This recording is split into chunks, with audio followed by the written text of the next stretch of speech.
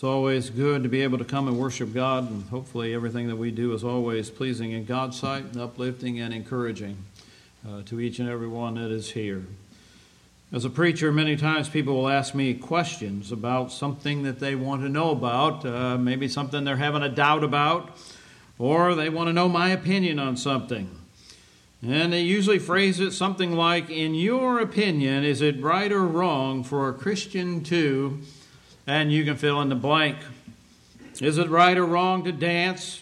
Is it right or wrong to play the lottery? Is it right or wrong to social drink? Is it right or wrong to smoke? Is it right or wrong to use marijuana? Is it right or wrong to tell a little white lie? Or is it right or wrong to miss a service? People always have opinions and always ask questions. And sooner or later, I think every preacher gets asked questions like that. I'm sure elders and classroom teachers all have the same kind of questions directed to them. And many times when the answer is given, the person who asked the question will not accept the answer. It's not what they want. It's not what they want to agree to. And so they will sort of say, well, that's just your opinion. And after all, my opinion is just as good as your opinion. And that is true when it comes to opinions. But I try many times, and as I know a lot of preachers do, and a lot of elders do, that when we answer questions like that we look to the Bible for our direction. And so if we disagree with what God's Word says, then we got a problem with God, not with the preacher or the elder or someone else. And many people believe that there are many gray areas in our lives, areas where right or wrong cannot be determined. And I don't believe that there are as many gray areas as people would like for there to be. And so tonight I want to answer or ask some questions that I think will help us to determine what is right or wrong. And this is not some new sermon that I preached. I've used these questions before, and I want to encourage you. I think it's good to be reminded of some things that help us to determine what is right or wrong. That helps us to realize that we need to be pleasing to God, not me, not to someone else. It's what God says that matters. And so, as a Christian, we need to realize that God answers many of the questions that we have doubts about. And so, you can write down the questions that I'm going to ask, and hopefully they will help you as you prayerfully and thoughtfully consider those questions as they apply to the questions that you have in your mind. Remember, you must be honest with yourself and be willing to accept the conclusion that God's Word gives us.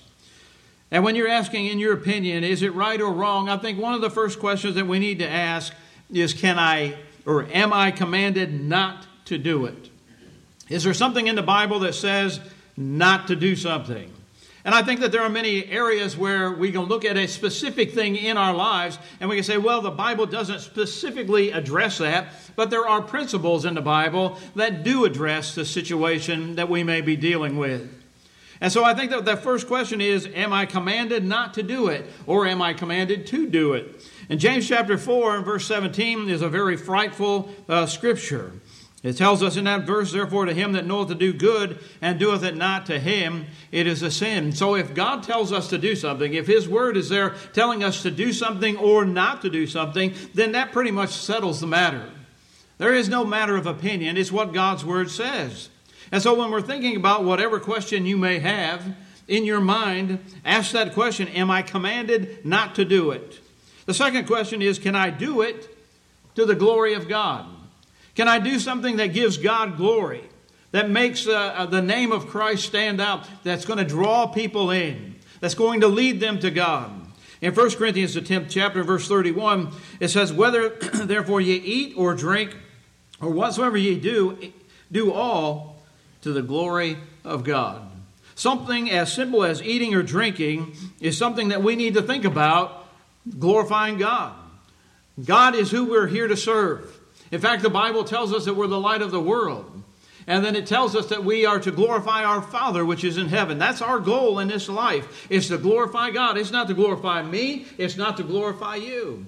But it's to glorify our Heavenly Father. That's our whole purpose in life. And that's why we obey the gospel. As I mentioned this morning, one of the reasons why we're here is we love God. And we love God to the point where we want to obey Him. We want to do His will, and we want Him to be glorified. We want His name to be exalted in the world that we live in. In 2 Corinthians chapter 6 and verse 19, what? Know ye not that your body is a temple of the Holy Ghost, which is in you, which ye have of God, and ye are not your own?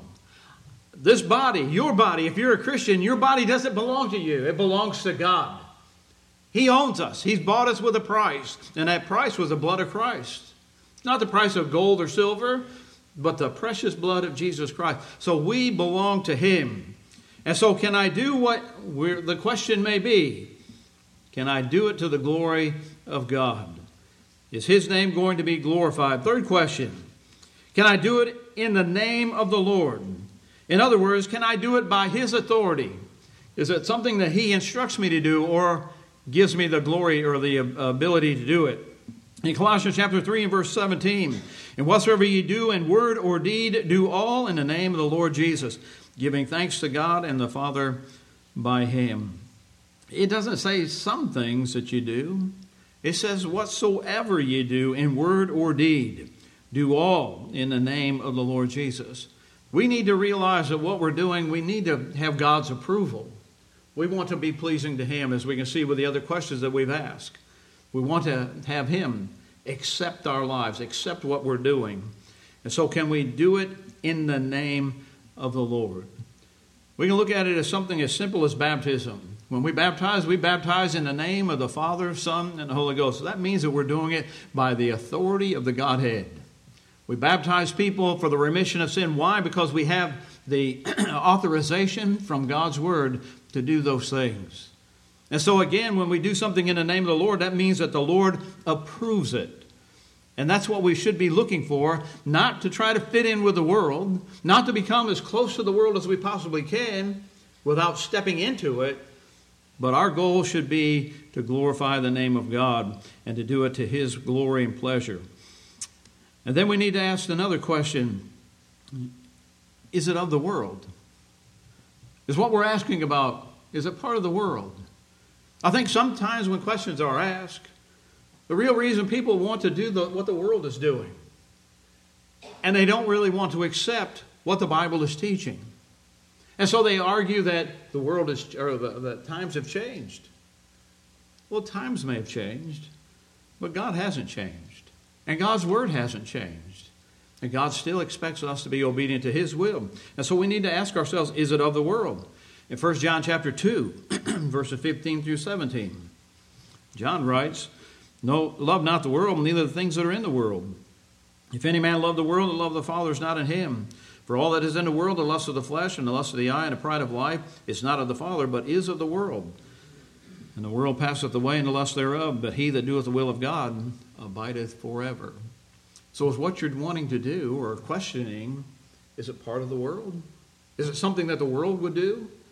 Should God's people do those things? Should we do the things that the world does just because the world is doing it? So ask yourself, is it of the world? And if it is, then maybe you shouldn't do it. And another good question, would Jesus do it? And I've asked people that question in answer to their question that they've asked me. In 1 Peter chapter 2 and verse 21, "For even hereto were ye called, because Christ also suffered for us, leaving us an example that ye should follow in His steps." That's a great question. Would Jesus do whatever it is that you're asking? Can you picture Jesus out social drinking? Can you picture Jesus out smoking a joint? Can you picture Jesus out on a dance floor? Can you picture Jesus in a lot of different circumstances that people are always questioning and asking about? I think the answer is no. Because many times we wouldn't even want to see our mother or father doing some of those things that people are questioning. And so we need to ask the question, would Jesus do it? Because Jesus is our example, and we are to walk in His footsteps. And then another good question, does it have the appearance of evil? In 1 Thessalonians chapter 5 and verse 22, abstain from all appearance of evil. There are some things that have an appearance that they're wrong, and we shouldn't be involved with those things. And so that's a good question that we can ask or need to ask ourselves. Should we abstain from it because it has the appearance of evil. Notice the Bible doesn't say, well, try it out and see how you like it. The Bible says there are some things in this life that we need to stay away from. Don't involve ourselves with. Why? Because sometimes we get involved with it, you can't let go. It's sort of like that monkey that I've talked about years ago, that the way they would capture it, they put a hole in a box and he'd stick his hand in there and he'd grab the fig, and all he had to do was let go of the fig, and his hand would come out of the box. But he would hang on to that fig until his captors came and hauled him away. And sometimes we get caught up. One time won't hurt. No one will ever know. And then we get involved with it and we can't let go. And that's the way sin is. Sometimes it's very hard to let go, and sometimes it's best to avoid it to begin with. Is it okay to social drink? I guarantee you one thing. If you never take that first drink, you'll never be an alcoholic. That's one thing I can guarantee. And you can guarantee the same thing. And if you never smoke that first joint, if you never do that first set of drugs, guess what? You'll never be a drug addict. So those are guarantees that we have. So sometimes it's best just to avoid it and stay away from it. And that's the question, or the point that I think is being made there in 1 Thessalonians chapter 5. And then another question that we could ask, is it a weight? In Hebrews chapter 12 and verse 1, wherefore seeing we also are compassed about with so great a cloud of witness, let us lay aside every weight and a sin which doth so easily beset us, and let us run with patience the race that is set before us, looking unto Jesus, the author and finisher of our faith, who for the joy that was set before him endured the cross, despising the shame, and is set down at the right hand of the throne of God. Is this something that's going to slow me down in living the Christian life? How many times have we had an opportunity to confront somebody about sin, but yet we look at our own lives and we're doing the same thing that they're doing, and so we don't. We don't take God serious, so how can I tell someone else to take God serious? I'm not living the Christian life myself, so how can I tell someone else you need to improve on what you're doing? Sin sets us back. Sin is a weight that slows us down. Remember that. Ask yourself, is it a weight? The eighth question, can I do it when I remember that the Holy Spirit dwells in me? In Romans chapter 8 and verse 11 it says, but if the Spirit of him that raised up Jesus from the dead dwell in you, he that raised up Christ from the dead shall also quicken your mortal bodies by his Spirit that dwelleth in you. This body, your body, if you're a Christian, has Christ living in you, God living in you, and the Holy Spirit living in you. And when you know that they're living in you, and you know that God and what he says about sin and how sin separates us, why would we want to put something in our body or do something with our body that we know that God is against, that God would not want us to do? And so ask yourselves, can I do it when I know that the Holy Spirit is living in me? Another question. Is it an example of a Christian, one that believes in God? In 1 Timothy chapter 4 and verse 12, Paul told Timothy, let no man despise thy youth, but be thou an example of the believer in word, in conversation, in charity, in spirit, in faith, in purity. We are to be an example of a Christian. That means not only here in this building on Sunday, but we're to be an example of a Christian as we go out into the community that we live in. When we go into the workplace, when we go into the schoolhouse. Wherever we go, we are to be an example of a Christian. Next question is, could it be a stumbling block? In 1 Corinthians chapter 8 and verse 9, but take heed lest by any means this liberty of yours becomes a stumbling block to them that are weak. In Romans chapter 14 and verse 13, let us not therefore judge one another any more, but judge this rather, that no man put a stumbling block or an occasion to fall in his brother's way. In verse 21 of that same chapter, it is good neither to eat flesh nor to drink wine, nor anything whereby thy brother stumbleth, or is offended, or is made weak. People are watching us. I don't care who you are. Someone is watching you. I know that there are people that say, I don't want people to look at me as a role model. you don't really have a choice in the matter. People are looking at you as an example, whether you like it or not. Parents need to understand that they're an example, and they don't want to be a stumbling block to someone. And when we choose to do something that may be questionable, it may be a stumbling block to someone. I'm sure many of us have been in situations where somebody did something that just kind of shocked us. I've heard members of the church use foul language, and it just kind of threw me because I didn't expect that. As I mentioned a couple of weeks ago when I was talking about Christianity and racism, I've heard elders that use words that they should not use. Shocks you when you hear those kind of things. Well, guess what? Your life can shock people too. And you need to understand that you can become a stumbling block to someone just by the wrong choices that you may make. And so be conscious of that. As parents, be conscious of the children that you have in your home. As a husband and wife, be conscious that you can become a stumbling block to your mate. Be conscious of the stumbling block that you can become to your fellow Christians. The next question, would you want your children to do it? I think many times the answer to that question is very simple, very easy. How many times have parents said, don't you do that, but yet they're doing it themselves? In Ephesians chapter 6 and verse 4, it says, ye fathers, provoke not your children to wrath, but bring them up in the nurture and admonition of the Lord. In Proverbs chapter 22 and verse 6, train up a child in the way he should go, and when he is old, he will not depart from it. Those passages of Scripture are very important because fathers have a great responsibility in teaching their children. But we also see that part of a child's knowledge or learning is to be trained.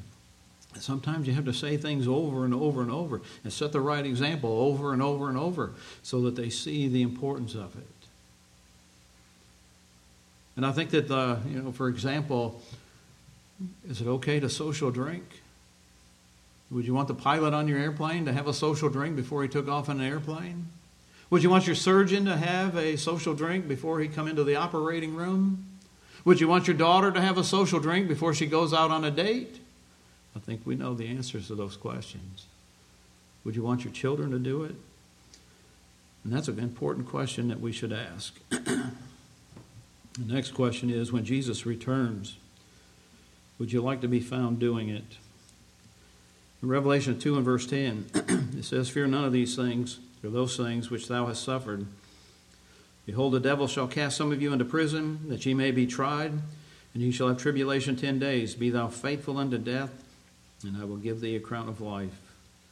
In 1 John chapter 2 and verse 28, and now, little children, abide in him, that when he shall appear, we shall have confidence and not be ashamed before him at his coming. Brother, we need to understand that the Lord is going to return. We don't want to be involved with something that we know that we shouldn't be doing. We know that in 1 Thessalonians chapter 5 and verse 2, it says, for yourselves know perfectly that the day of the Lord so cometh as a thief in the night. We don't know when the Lord's going to return. And so it's important that we be living the Christian life 24 hours a day, 7 days a week, every day of the year.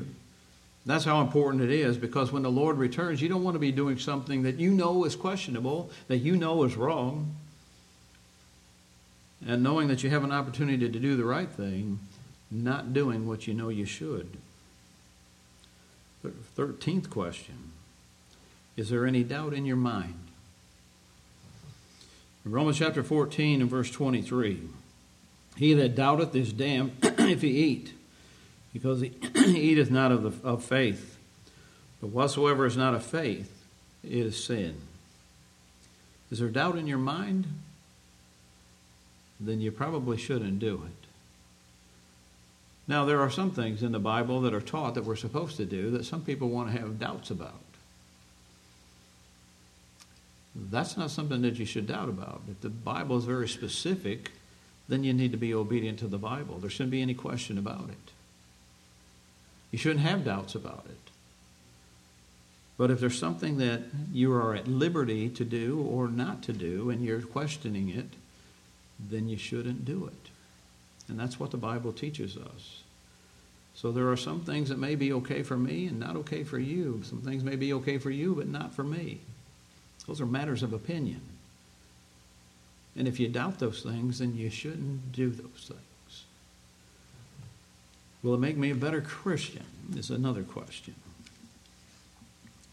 In 2 Peter chapter 1, verses 5 through 8, Peter says, "And besides this, giving all diligence, add to your faith virtue, and to virtue knowledge, and to knowledge temperance, and to temperance patience, and to patience godliness, and to godliness brotherly kindness, and to brotherly kindness charity.